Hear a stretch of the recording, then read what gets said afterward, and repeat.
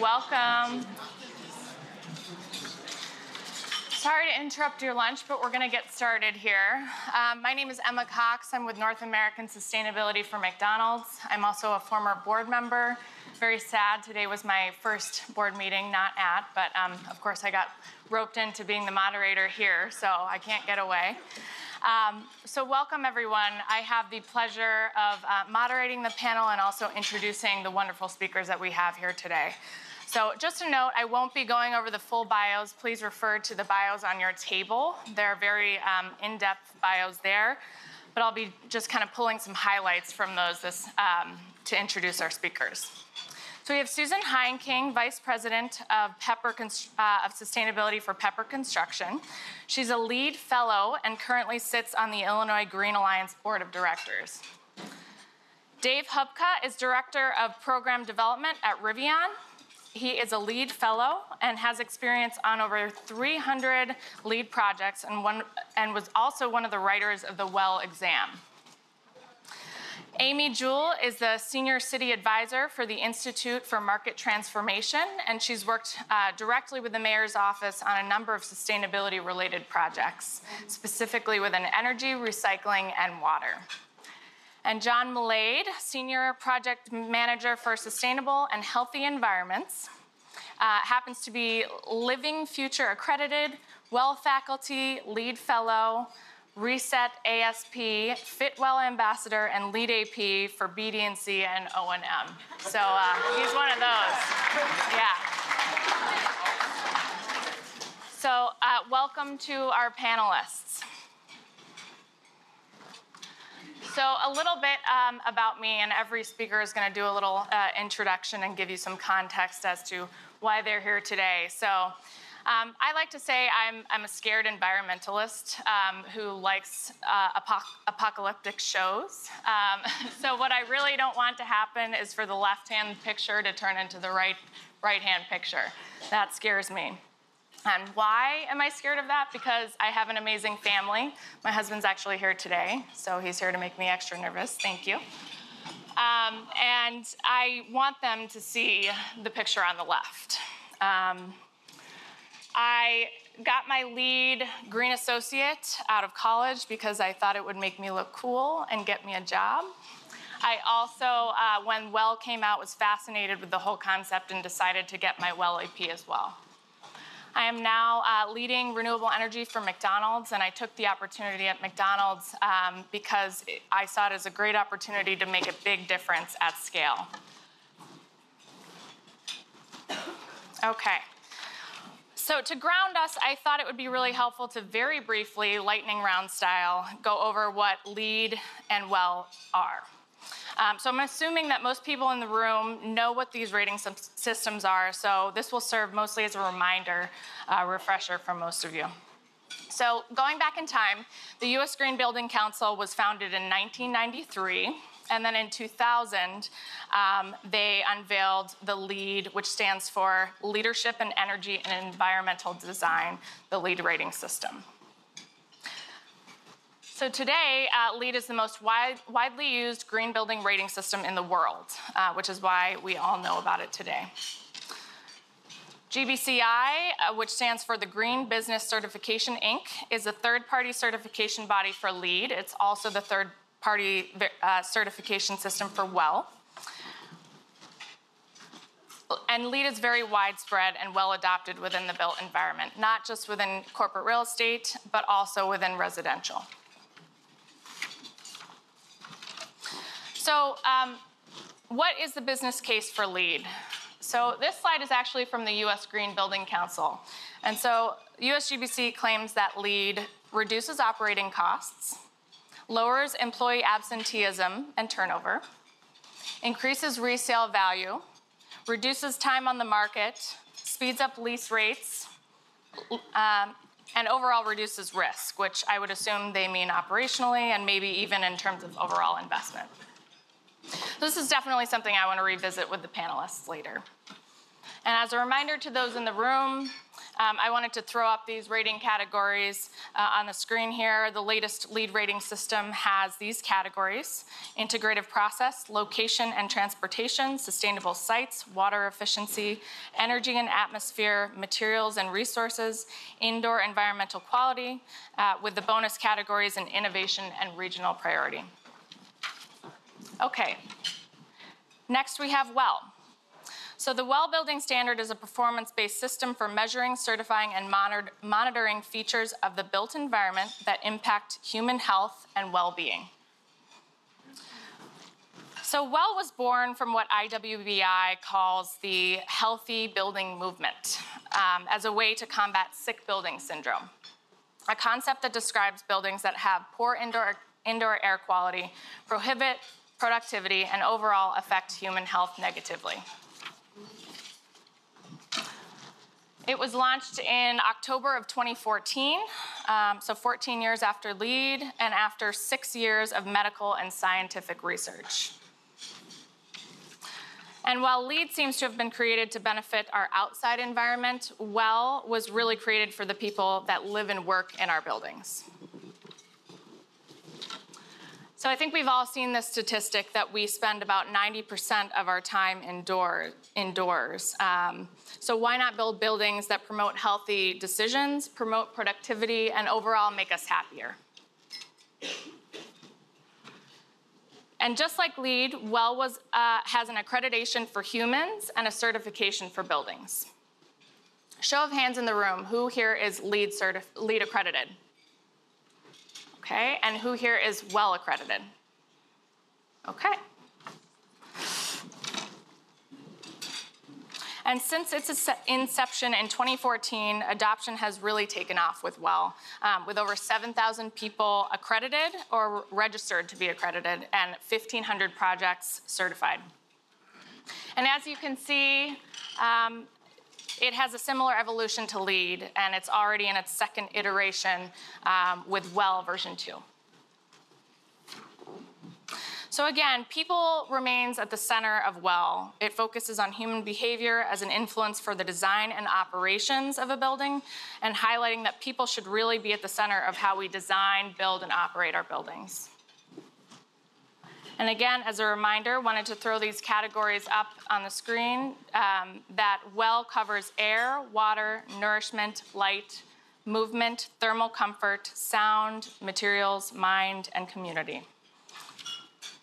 All right, so enough of me talking, but this is kind of what we're here to talk about today, so let's get to the meat of our discussion. So is there a synergy between LEED and WELL? Should we be considering others? There are other logos on the board here that you probably recognize. When you go for one, do you go for them all? If you only go for one, how do you pick them? And what does all this mean? So let's hear from the experts. We're going to start with Susan.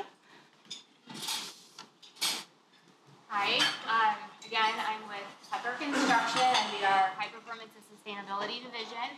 I just thought I'd kind of share where I came from.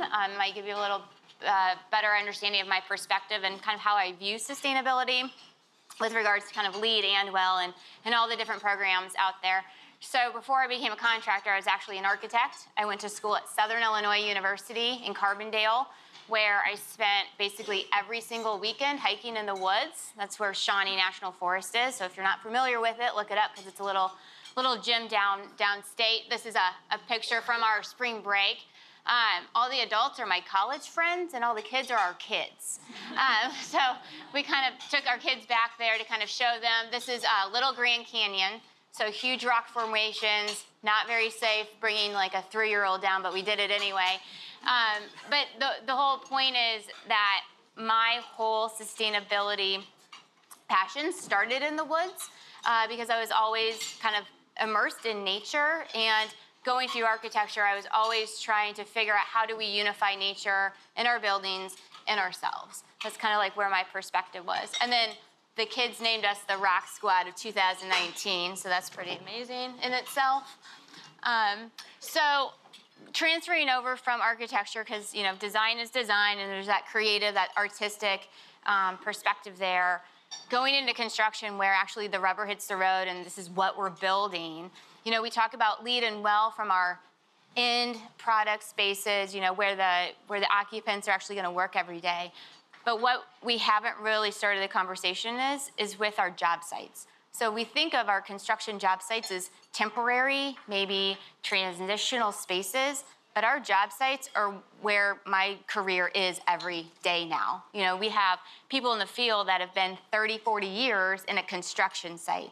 And so we kind of take that for granted because we're always just kind of focused on the prize, right? We're focused on the end goal.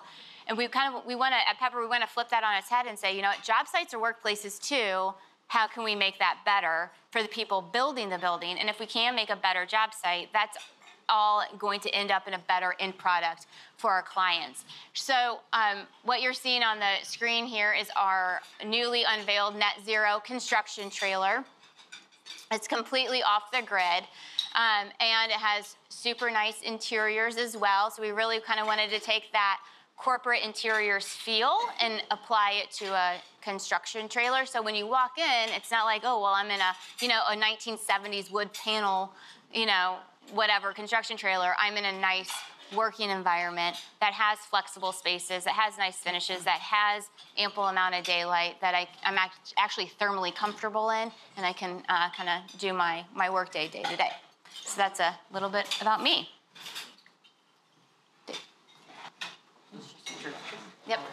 Okay, my name's Dave Hubka. I work for a sustainable building consultant. I guess, you know, I stumbled upon LEED in sustainability. I'm a recovering engineer. I used to design the mechanical systems for these big buildings, and I didn't really, it's too boring for me, quite honestly. So I got a LEED accreditation maybe 12, 13 years ago. I've been working on LEED ever since. Last 4 or 5, I've been dabbling in well. I was lucky enough to write some of the well questions for the exam. If you ever get stuck on a question, the answer is D for Dave, because all my answers were D. I got paid $300 honorarium to write the exam, but it cost me like $450 to take the exam. So the joke's on me in that scenario. I work all over the world. My big customer is a manufacturing company, so most of my work is, you know, I was in Amsterdam last month, in Australia, Europe, Asia. I've learned a lot of geography in the last, 5 to 10 years and different cultures and such. But what I have learned is that you can be sustainable everywhere in the world and any building project type with any type of delivery method is what I have found.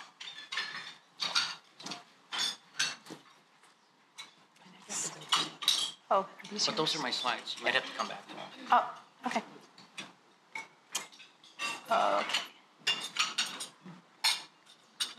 All right. Hi, everyone. Did you want to go through this? Should I go through the slides quickly? Oh, sorry. I'm sorry.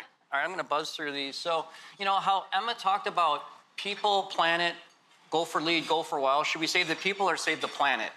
I don't know. Should we do both? I mean, I've been on a couple of projects where they did LEED and well at the same time, and can you say rating system fatigue? There's so much going on. I think you're fatigued. I've done 300 LEED projects. I'm fatigued every single day. But we can go for both, in a sense. And, well, let's take a step back. Why would we certify in the first place? Why should we certify? Let me tell you a quick story about the Coney Island elephant. This is back in Coney Island, 1885, built entirely out of wood. No fire alarms, no fire suppression system, no fire escapes. You could smoke everywhere. What do you think happened to this building? In about 18 seconds, it burnt to the ground. And they said, maybe we should have some type of life code, because living is good and dying, not as good. Let's have safety codes, let's have energy codes, let's have water codes, let's have all these different codes to say what's our minimum level of sustainability. Because that's really where it starts. It's code. But code doesn't have a marketing department. Code's not sexy. Everything everybody says is up to code. Well, if code's the worst you can do, isn't it everything down to code? And we got brought aboard because we were the lowest bidders. And the owner wanted to get in yesterday, so we built it as fast as possible, as cheap as possible, and as quick as possible, and as bad as possible. I don't feel so good about this building. Let's certify. Well, I put these buzzwords up here for well because we know about LEED. We know about save energy, save the whales, save the snails, save the trees, save the bees. We've heard that, divert waste. We hear that again and again and again and again since forever. But with well, you're going to hear about some new terms. I'm not going to spit through all of them, but one of my favorite is presenteeism. I get that every single day. I'm in the building, I'm at my desk, I'm typing an email, and I'm thinking, I wonder what I should have for dinner. I should try that new Chinese restaurant. I'm presenteeism all the time. Presenteeism means you're here, but you're not here. So we want to reduce the amount of presenteeism. The difficulty I see with well is energy, water, waste. It's easy to quantify. It's easy to do a point total. Well is difficult because it's hard to quantify. You don't come home from work and say, hey, honey, I was 78% productive today. I have no clue. I come home and I got some stuff done, but there's a lot of different things in well that we focus on for the first time. So when we do a well project, I don't sit down there with the architect and the design team and the contractors. I got to sit down with an HR rep. Say, are you going to sell food in this building? Because there's a whole nourishment category. And that thing just boggles my mind. I've read through it. What's bad for you? Is it fat? No, it's trans fat. No, it's saturated fat. No, you need protein, not too much. You need carbohydrates. You know, it's like, you know what? When I go to the grocery store, I just look around and say, you know, you look healthy. Well, what do you eat? Can it be that simple? It's kind of like why fish are so thin, because they eat fish. It's that simple sometimes. So where LEED and well are going is performance, performance, performance. LEED and the U.S. Green Building Council is all buildings in. Because what happens is the design, the construction occurs, you put the LEED plaque on, and everybody walks away, and we don't know how that building performs. Not to mention, every building in the world is existing. GBC wants to touch every building forever. So it's about the tracking the performance. And that's one of the pain points in well. The well certification is design, construction, and then the operations. Because if you want a well plaque, you want a well certification, 1 month after occupancy, a well assessor shows up and is going to take an air quality test, a water test, a sound test, a light test. There's a lot of things that they're going to test for to prove that the design actually works. And then you get to recertify every 3 years. And that's where LEED's going now. When I get a LEED certificate, in fact, I just got one last Thursday. And I accept it, and then this new button shows up. It's called LEED Zero and recertification. I'm like, oh, they want us to keep us in the system and prove that these buildings actually perform. So it's going to a performance-based is where the next LEED. So this is what we see. It's called ARC, and once you're a LEED certified building, they want you to track energy, water, waste, indoor air quality, and thermal comfort. You put all that in and you get a score. It's good and bad. It's good because you can track and prove that your building performs. It's scary if you got a LEED gold at 60 points and your performance is at 52. It's like, whoa, now what? So it's a double-edged sword, but it proves that your building actually operates the way that you intended. The next one that's up here is net zero. Like I mentioned, so LEED buildings attract tenants, retain tenants, you know, sell for more money. There's a lot of benefit to LEED, but the next step, it's not just LEED. Owners and tenants and people are going to start to say, I have a zero carbon building. I have a zero energy building. I have a zero waste building. Tell me more about that. Well, we've tracked energy, we tracked these dynamics, and we've gotten to zero. So you're in a zero energy. So this is where LEED is going, is trying to get us to zero. Not to, well, silver, gold, platinum, yeah, that's great, but they want to go to zero. And it's funny, the exact same pitch I saw 10, 15 years ago for LEED, now they peeled off LEED and said zero energy buildings can do the same thing for LEED. And zero, you prove the performance. LEED, you said, well, we designed and constructed a very good building, we know that, but we didn't demonstrate performance yet. So that's where I think this is going. And going back a step, this is ARC, but what they're doing at the highest levels right now, they're trying to take a LEED ARC dynamic plaque with a well dynamic plaque and go to say it performs for the people, it performs for the planet, we all win. That's a few years away from now, but where this industry is going, what I see is performance-based and people-based is where I see it's going. Thank you. Thank you. Okay.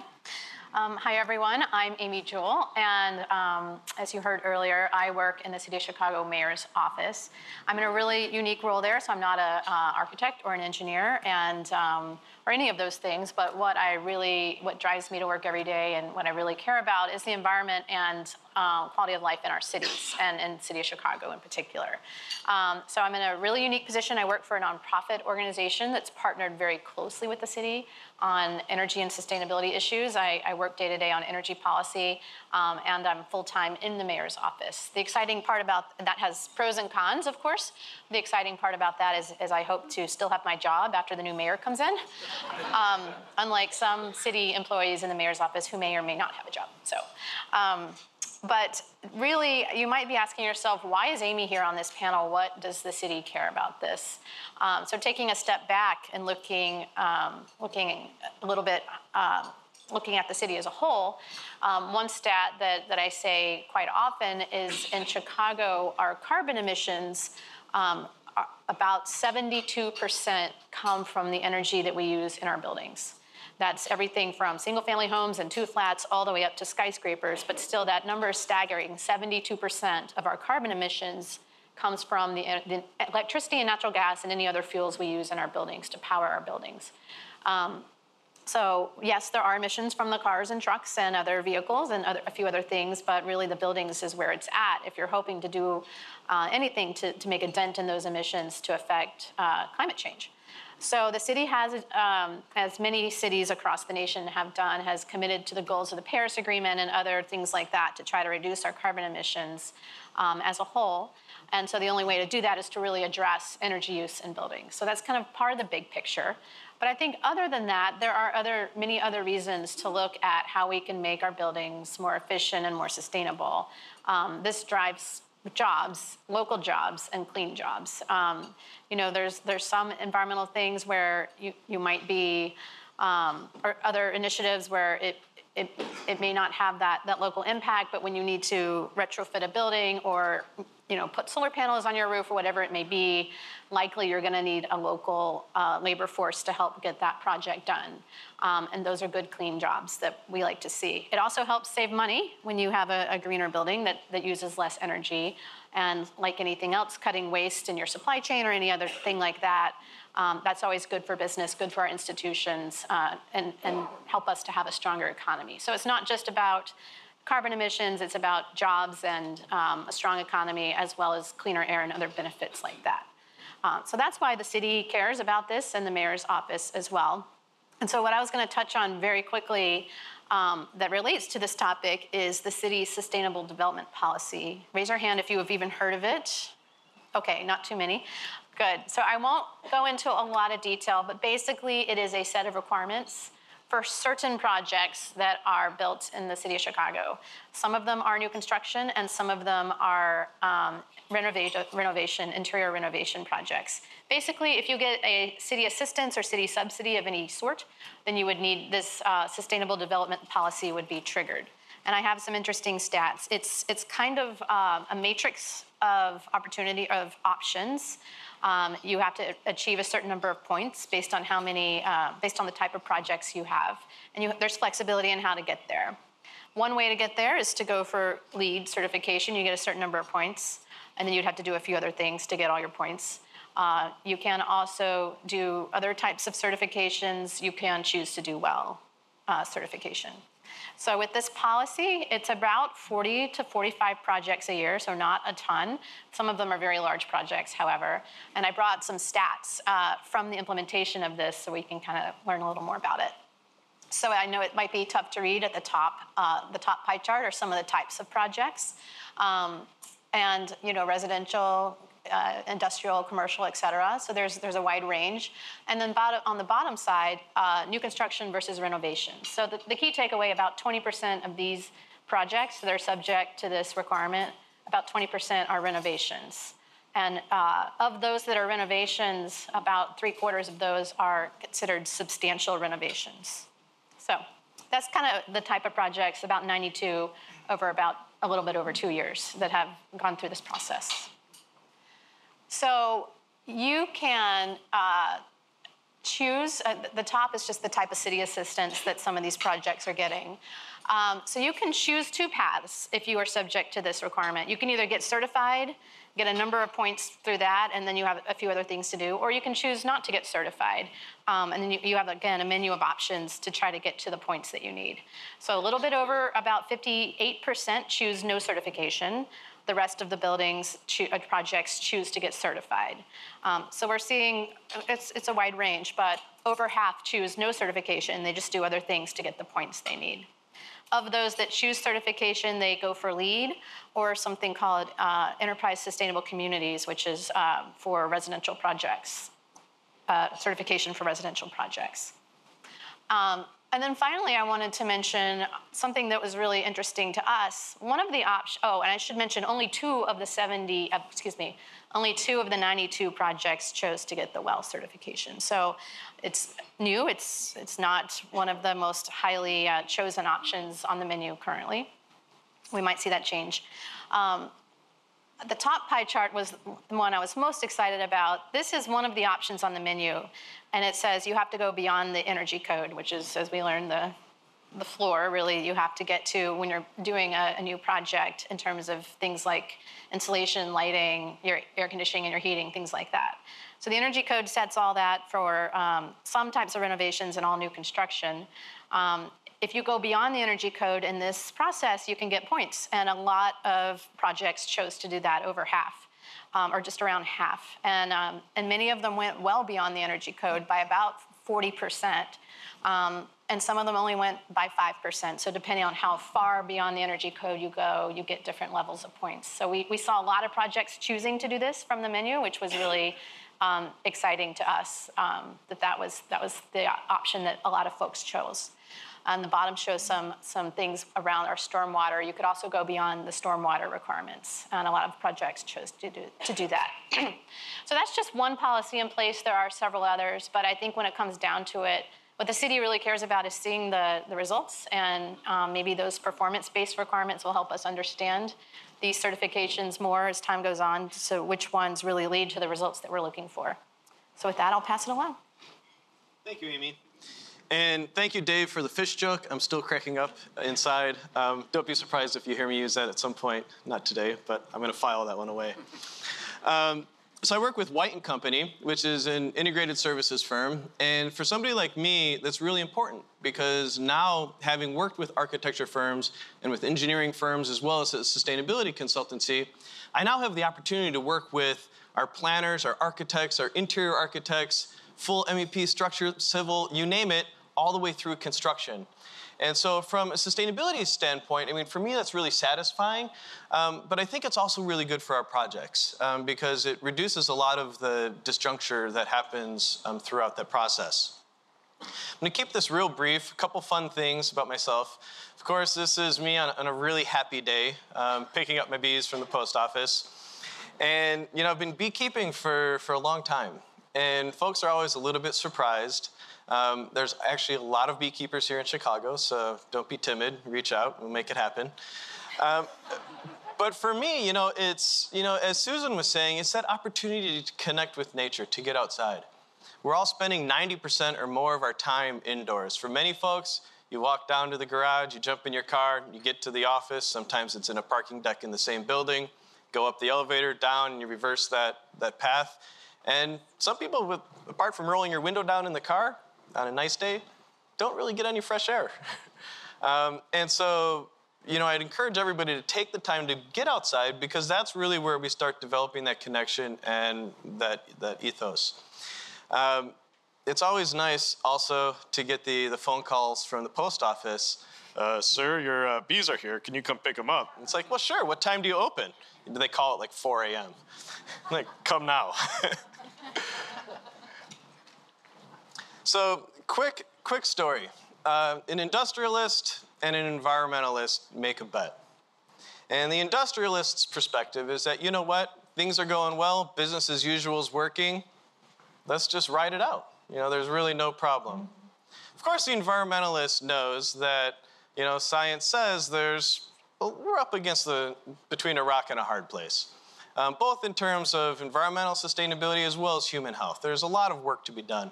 So they make a little bet as to whether the apocalypse is going to happen. And in the meantime, that environmentalist is working his entire career to make sure it doesn't happen, working to lose that bet. And I can guarantee you everybody on the stage is fighting like hell to lose that bet. And I'd really love for you guys to come along with us on that journey. The great thing is that it's a lot easier to make that case, and it's a lot easier to bring people along now that we're talking about health. For corporate tenants, most corporations are spending less than 1%, more or less, on energy and utilities. You know, people like me have been fighting to reduce energy, get that return on investment for energy improvements for decades. It's less than 1%. You know, it's spit in the bucket. Yet, most organizations are also spending 90% or more on employee salaries and benefits. So while productivity is incredibly challenging to measure, and we all know we work better and we work more productively when we've got a view to the outside. Who would rather work in a room without windows? So we agree. Same as when we have got thermal comfort, and when we've got good lighting, clean air, access to good food, access to water, and all of these things that are within a lot of the leading health rating systems today. And so while we might not be able to accurately quantify the benefit of productivity gain, we know it intuitively. And I think anybody surveyed would say they would also agree. A small change in productivity far outweighs that return on investment for your energy improvements. Now, don't get me wrong, we have to stay focused on the ball. We do need to make those energy improvements and make sure they happen. That is of utmost importance for a variety of reasons. But we now have a business case that we can include these energy upgrades under the banner of health in building. A lot of the better lighting packages today that support circadian rhythm for our health also save energy. There's a lot of nuance there, and I think a lot of opportunities for synergies between what we would refer to as environmental sustainability and health. And with that, I want to leave plenty of time here for us to dig into some of the questions that Emma has, and we'll look forward to continuing the conversation. Great. Thanks, John. So, John, as you were just talking, you say, some of the things that we're starting to require in buildings are things like clean air, right? It seems like a basic human right to me. How did we get here? How did we get to a point where we're now requiring buildings to have things like clean air and healthy food options and, all the other things that we have in these rating systems? Anyone can comment. Yeah, there's, currently 80,000 chemicals commonly used in industry. We have names for 1,000 or a few thousand. We've tested far fewer than that, and we haven't tested any of them really in conjunction of how they impact our bodies when we're exposed to them concurrently. And so when you think about air quality in buildings, there's a few different sources. There's, of course, the building materials, and then there's what the occupants are bringing in. There's building operations. And we really need to try to hit all of those different areas in order to provide good air quality. For a lot of corporate tenants, and certainly for building owners, it's also a risk mitigation opportunity. Because if we can document the air quality going into a space, then there's less likelihood that there's going to be any litigation for bad air quality in that space, because the owner now can say, hey, listen, I've given you good air quality. I don't know what you brought into your space. And so it really brings that accountability back to us as tenants and occupants to really use the spaces in healthy and productive ways. Can I add to that? Of course. Does anyone watch 60 Minutes? Okay. So a couple weeks ago, they had that snippet on the federal case that 21 kids are suing the U.S. government against climate change, because apparently since the 50s, the government has known that burning fossil fuels pollutes the air and therefore causes climate change and is now threatening the younger generation's future. So they had a whole segment on it, how that everybody thought the case was going to get shut down, that they were going to lose, but it just keeps going, and it's growing. And so if these kids win, then the government has to stop subsidizing fossil fuels. The tricky part is, we, as human beings, are protected under our Constitution. Our environment is not. And so that's kind of where, when you talk about legislation and legality, that's kind of where we need to say, well, does our environment have rights, right? So I can make dirty air because I'm affecting the air, I'm not necessarily affecting the person. And so that's kind of the conversation that's going on, is that how do we prove that the dirty air is affecting the person, and then gets to John's point where the owner has to provide clean air. Because the air in our buildings are only as clean as the air outside. We're only working with what we got. So I think that's really important to kind of going forward, understanding like who's protected under what rights. And as these conversations go on, Ecuador is actually the first country that just ratified their constitution to have the environment have rights, to kind of help push this along. Yeah. To that point, I mean, what's particularly scary is that there's an increasing number of individuals now that are taking consumer-grade air quality monitors into the workspace and measuring the air quality at their desk on their own accord. When they do fall ill, what are they going to do with all of that data? So as an owner, as a tenant, it really helps to like actually document the quality of air going into the space with a higher quality sensor. Great. Okay, wonderful. Yeah, so let's go back to kind of Dave's original comment about codes and codes on codes and rating systems for codes. And Amy, you have a rating system that rates rating systems, right? So how do we navigate this? If you're a building owner, how would you recommend just starting? Do we pick one? Do we not? What's the roadmap? Yeah, LEED's the de facto one. LEED's well known to designers, architects. It's proven. That's the easy one to go to. And I work with some really big global companies, and I always ask, how'd you come up with LEED? And they said, well, we didn't want to have to write our own sustainability code. So we just go to silver and we're good.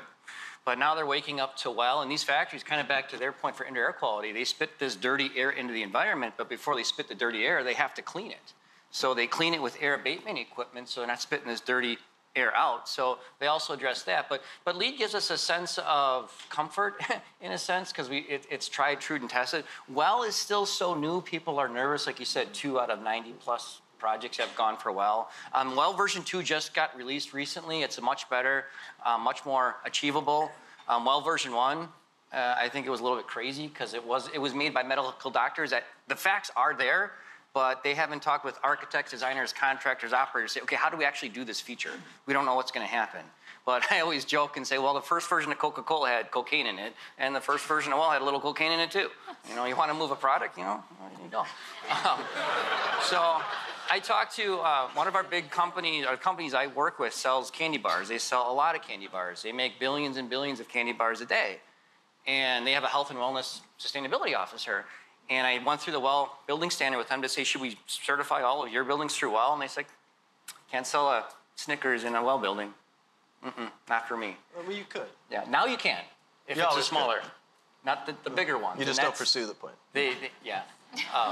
So Well woke up the food people, the soda industry, the candy bar industry, and that's where Well version 2 now better applies to every building. Not to steal some of your thunder, but that's what I have seen.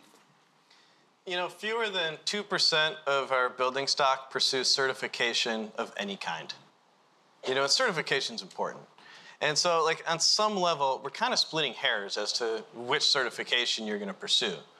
But if you're sophisticated enough to do it for, reasons of, personal goals or organizational goals, then you want to get into the nuance that we're talking about which one you should be pursuing.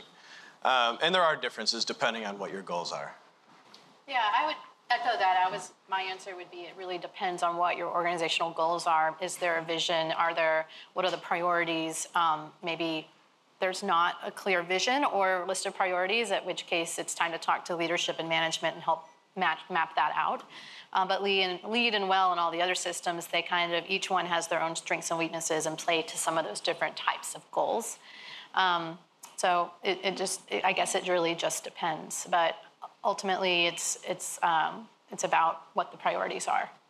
Kind of taking a step back to some people ask, why certify at all? And I've been on some LEED-like projects. I'm actually on a Well-like project right now. What does that mean? We're going to do all the Well stuff. We're going to do all the LEED stuff. We're not going to go and certify. Well, okay, so what happens in these meetings is, okay, we're not going to commission it because that costs more. We're not going to verify the outside. We're not going to do all this stuff, but we're going to say we kind of did it. Well, you didn't do it then, because every building in the world is LEED-like. Every building in the world is well-like. You can walk through any building and say, oh, that's a LEED feature, that's what, did you certify?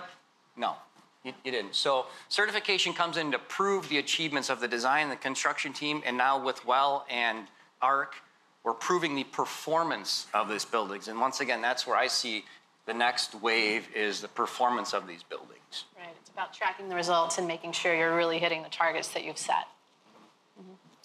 Great. And so kind of on that note, let's talk about the business case for LEED, WELL, and other rating systems, right? So I know that there was, there's always been a conversation around the investment for the certification, and is there a return on investment for the certifications?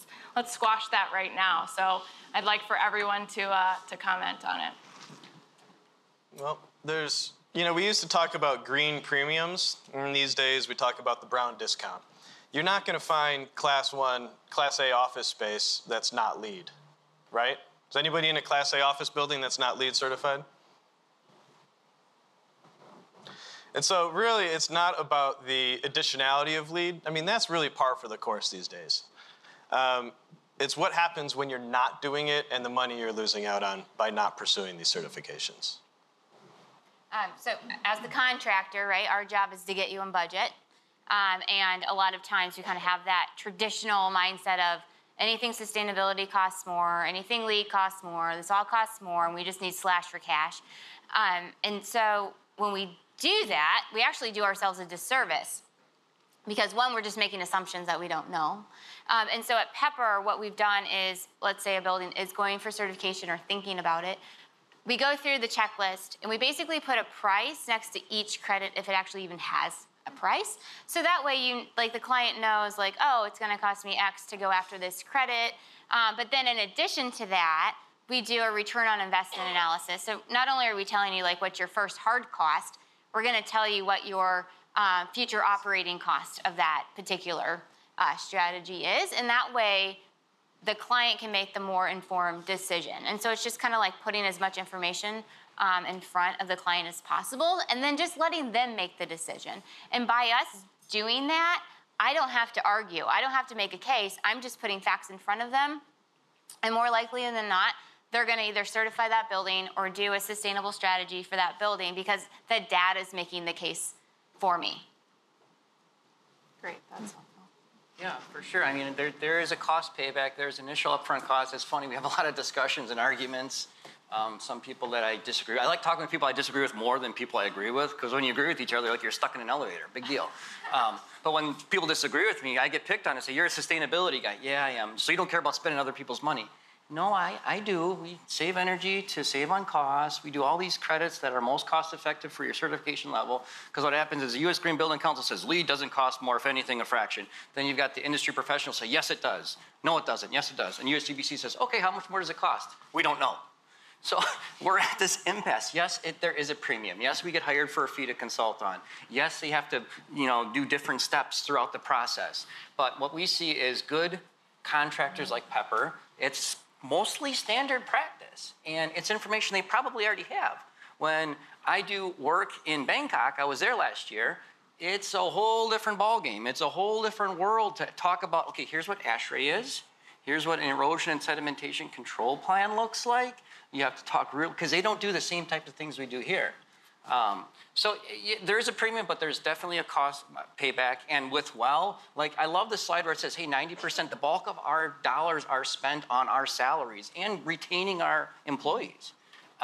It's harder to quantify, but there's definitely something there. And I'm still waiting for those studies to come out to say, these are WELL buildings, here's the retention rate, here's the healthcare costs have gone down, here's the absenteeism that's gone down. So we can start to see some hard facts there. You just don't have enough WELL proof, if you will, to see those numbers yet. But I think it's coming. I really do. Yeah, Dave, you mentioned attracting and retaining the best and brightest employees. And I think that's important to all of our strategic objectives within our organizations.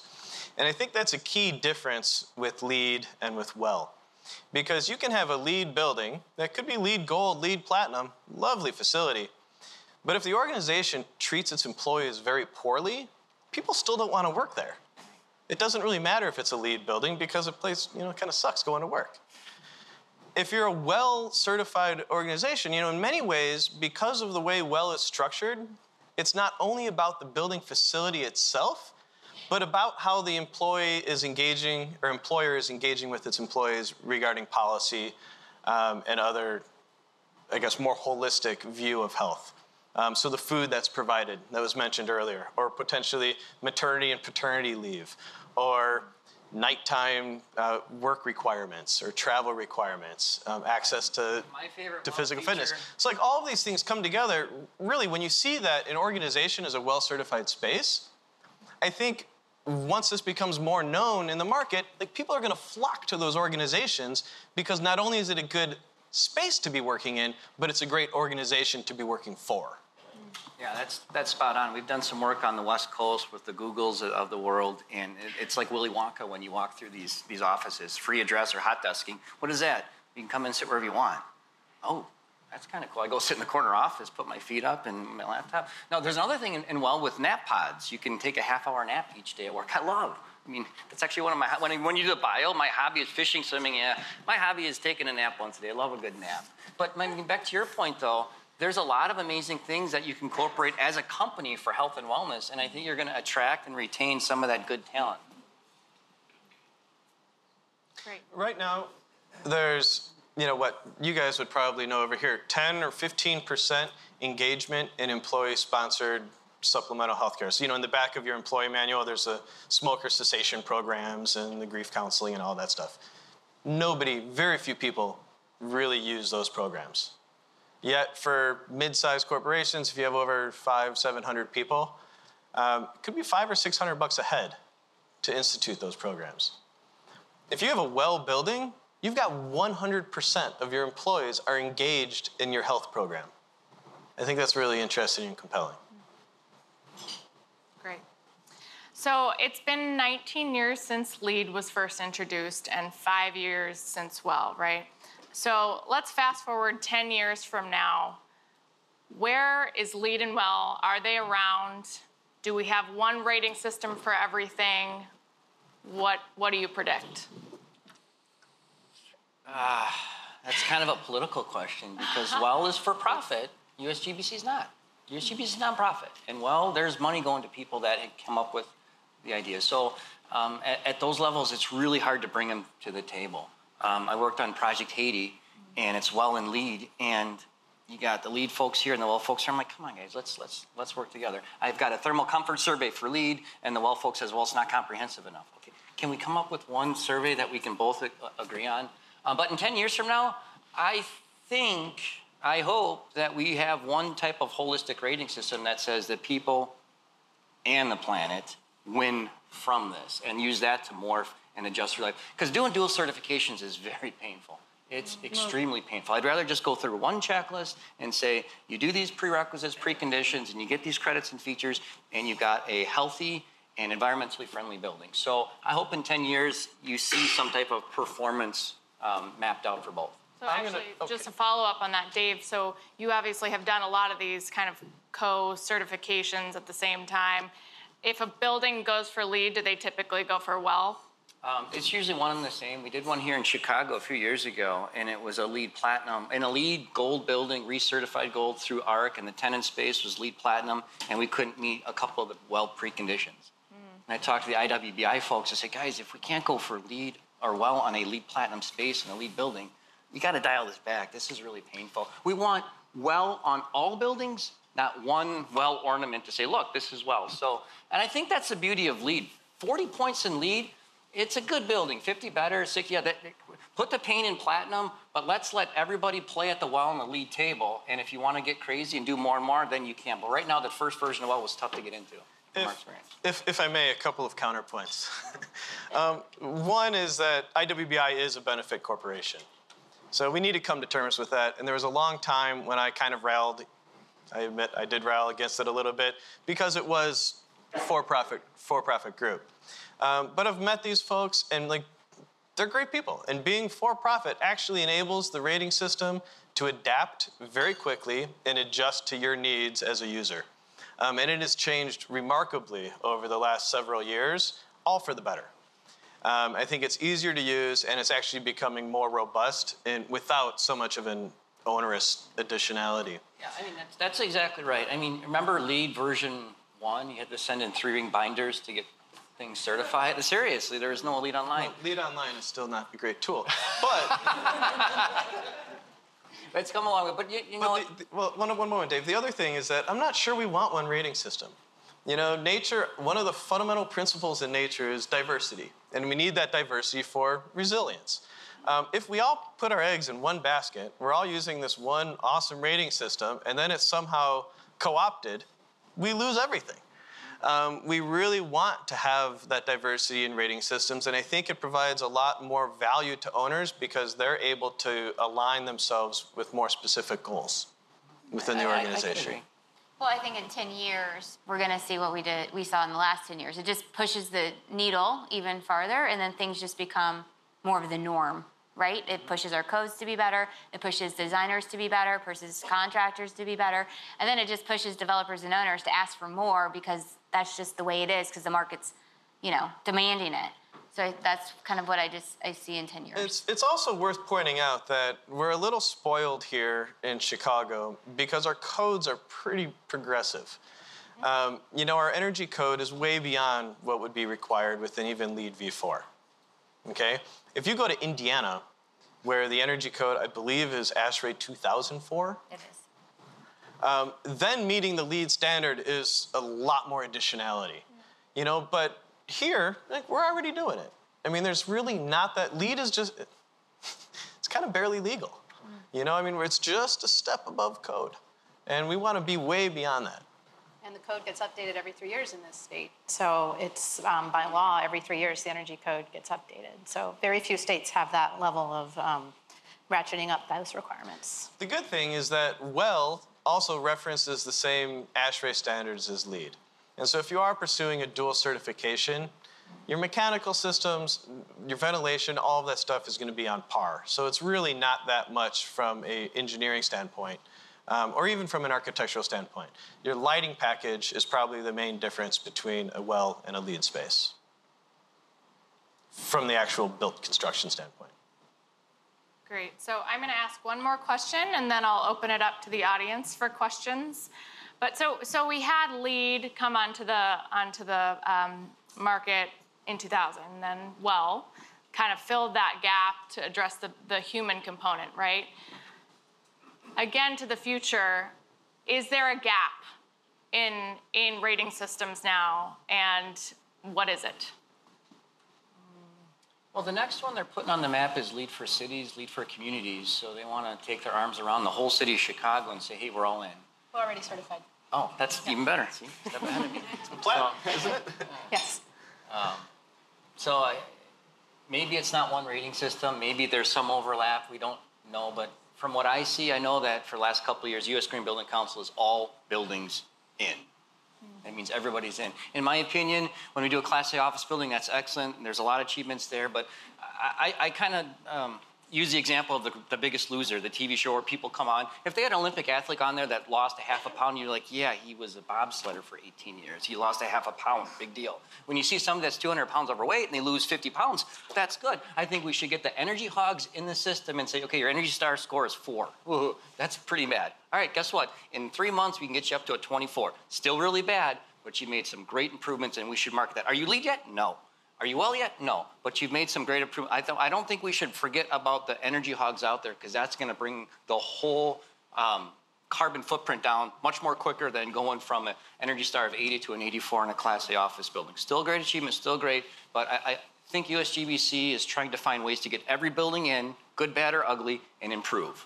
Yeah. All we can do is improve. I definitely want to echo that, and that's definitely one of the points I wanted to make. Same thing with our local chapter, the Illinois Green Alliance, is trying to really bring these solutions to every neighborhood across the city and beyond. And so I think where I hope at least it's going is that I personally, when I sit in the mayor's office, I don't worry about Class A buildings because I know they've got smart people and they've kind of got this figured out. But what about the Class B and C? What about the neighborhoods that have been struggling? They need these solutions and they are demanding these solutions. And we need to find a way to bring these technologies and these solutions to those neighborhoods. One other thing just that might be relevant to a lot of folks in the room. There's no LEED rating system for existing commercial interiors. 4.1 now. 4.1. 4.1 is doing it. Yeah. Just finally I stand hit. corrected. I was so happy for that. Well is, a lot of the projects are new construction or new fit-outs, but you can apply it to existing buildings, including portions of existing buildings like interior fit-outs or existing office space. And at some point, Energy Star will be rolling out a certification for tenant spaces. They're not there yet, but they're working on that too. Great. You want the last word, Susan? I'm gonna talk about construction. I do, okay, I came from the architecture side, I get the design, I get the end product, I get how that's super easily applied, but we don't have anything for the process of construction.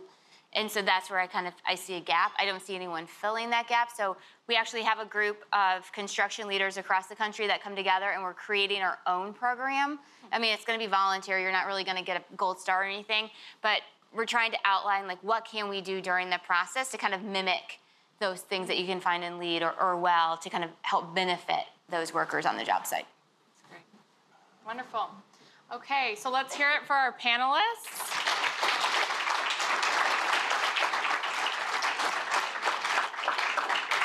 And I'm going to open it up to the audience for questions. Jonathan has a mic, so please raise your hand and he'll come over to you and get your question.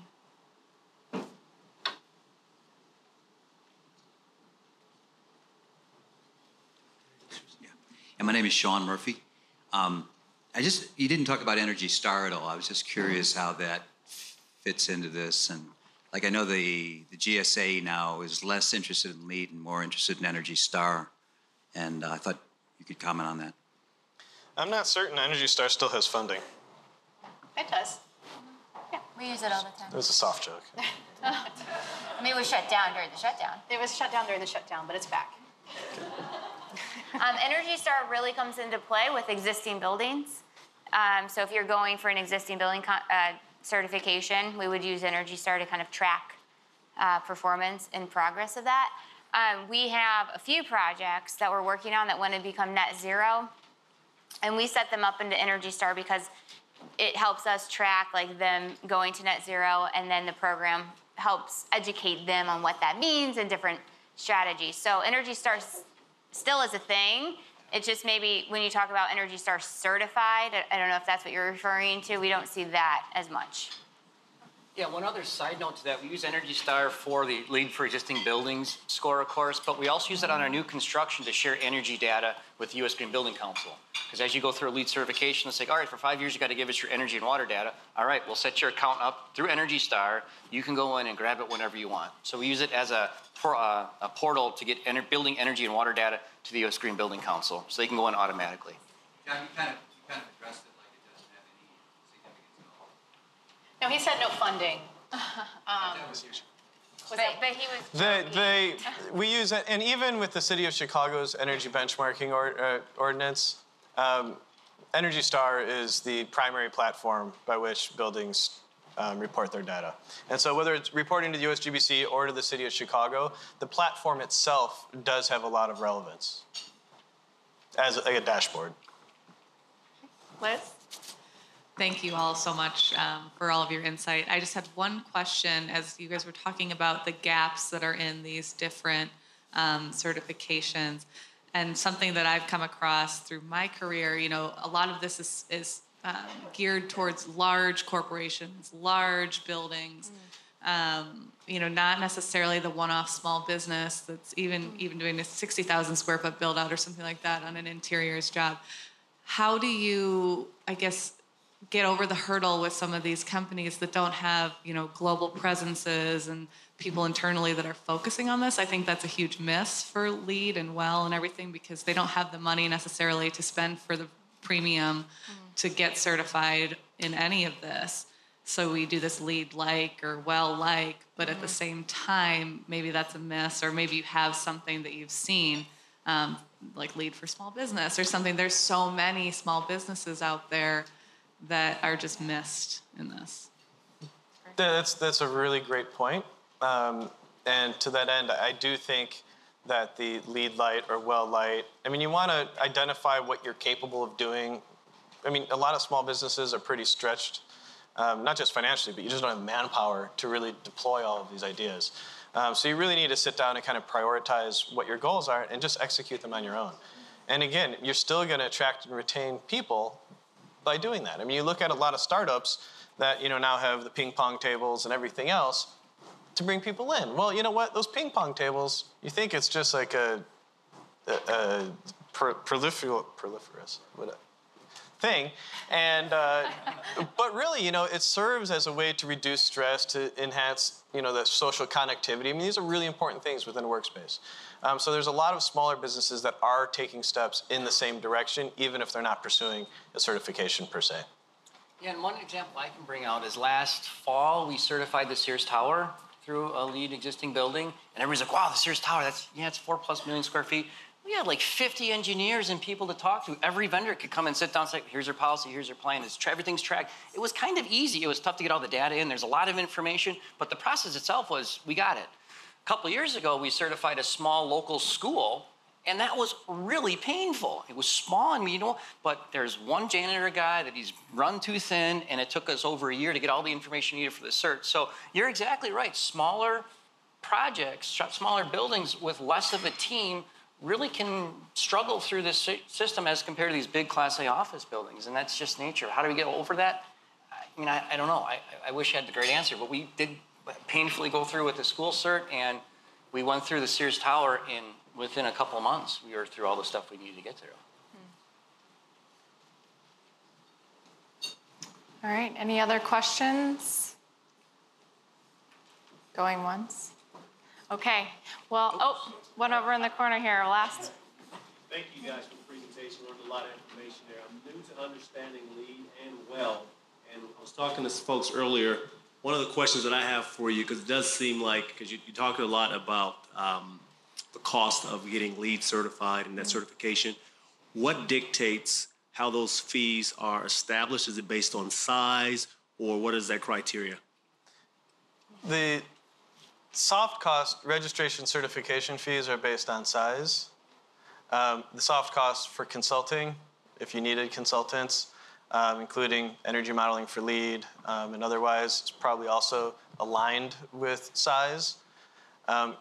Capital costs for construction, everything is aligned with size. And length too. Some people, if you can build a 4 million square foot building in a month, it's going to be less than if you build the same building in 3 years, because you're going to be talking to me for a longer time. So we have a time thing too in our estimate. I would add though that well has got a perception of being incredibly costly from a registration certification standpoint. For smaller projects, if you're dealing with a 25,000 square foot fit out, it's not that much more than LEED. Okay, it really isn't. If you're dealing with a 700,000 square foot building, yes, your well cost might be 4 times more than LEED. But there's a good reason for that. You are getting people coming out and doing air quality sampling throughout the space, your water quality testing, light monitoring, acoustics measurements. There's a lot to it. And that performance verification, Dave was hitting the note a lot of this continuous reporting, continuous performance verification that you don't get with LEED. You have it immediately with well. And they are measuring all of those things in order to award your certification. So as an owner, it's really great to have, because you're getting what you paid for. Thank you. Great. Well, thank you all for coming, and we hope to see you at the next luncheon. Thanks, everyone.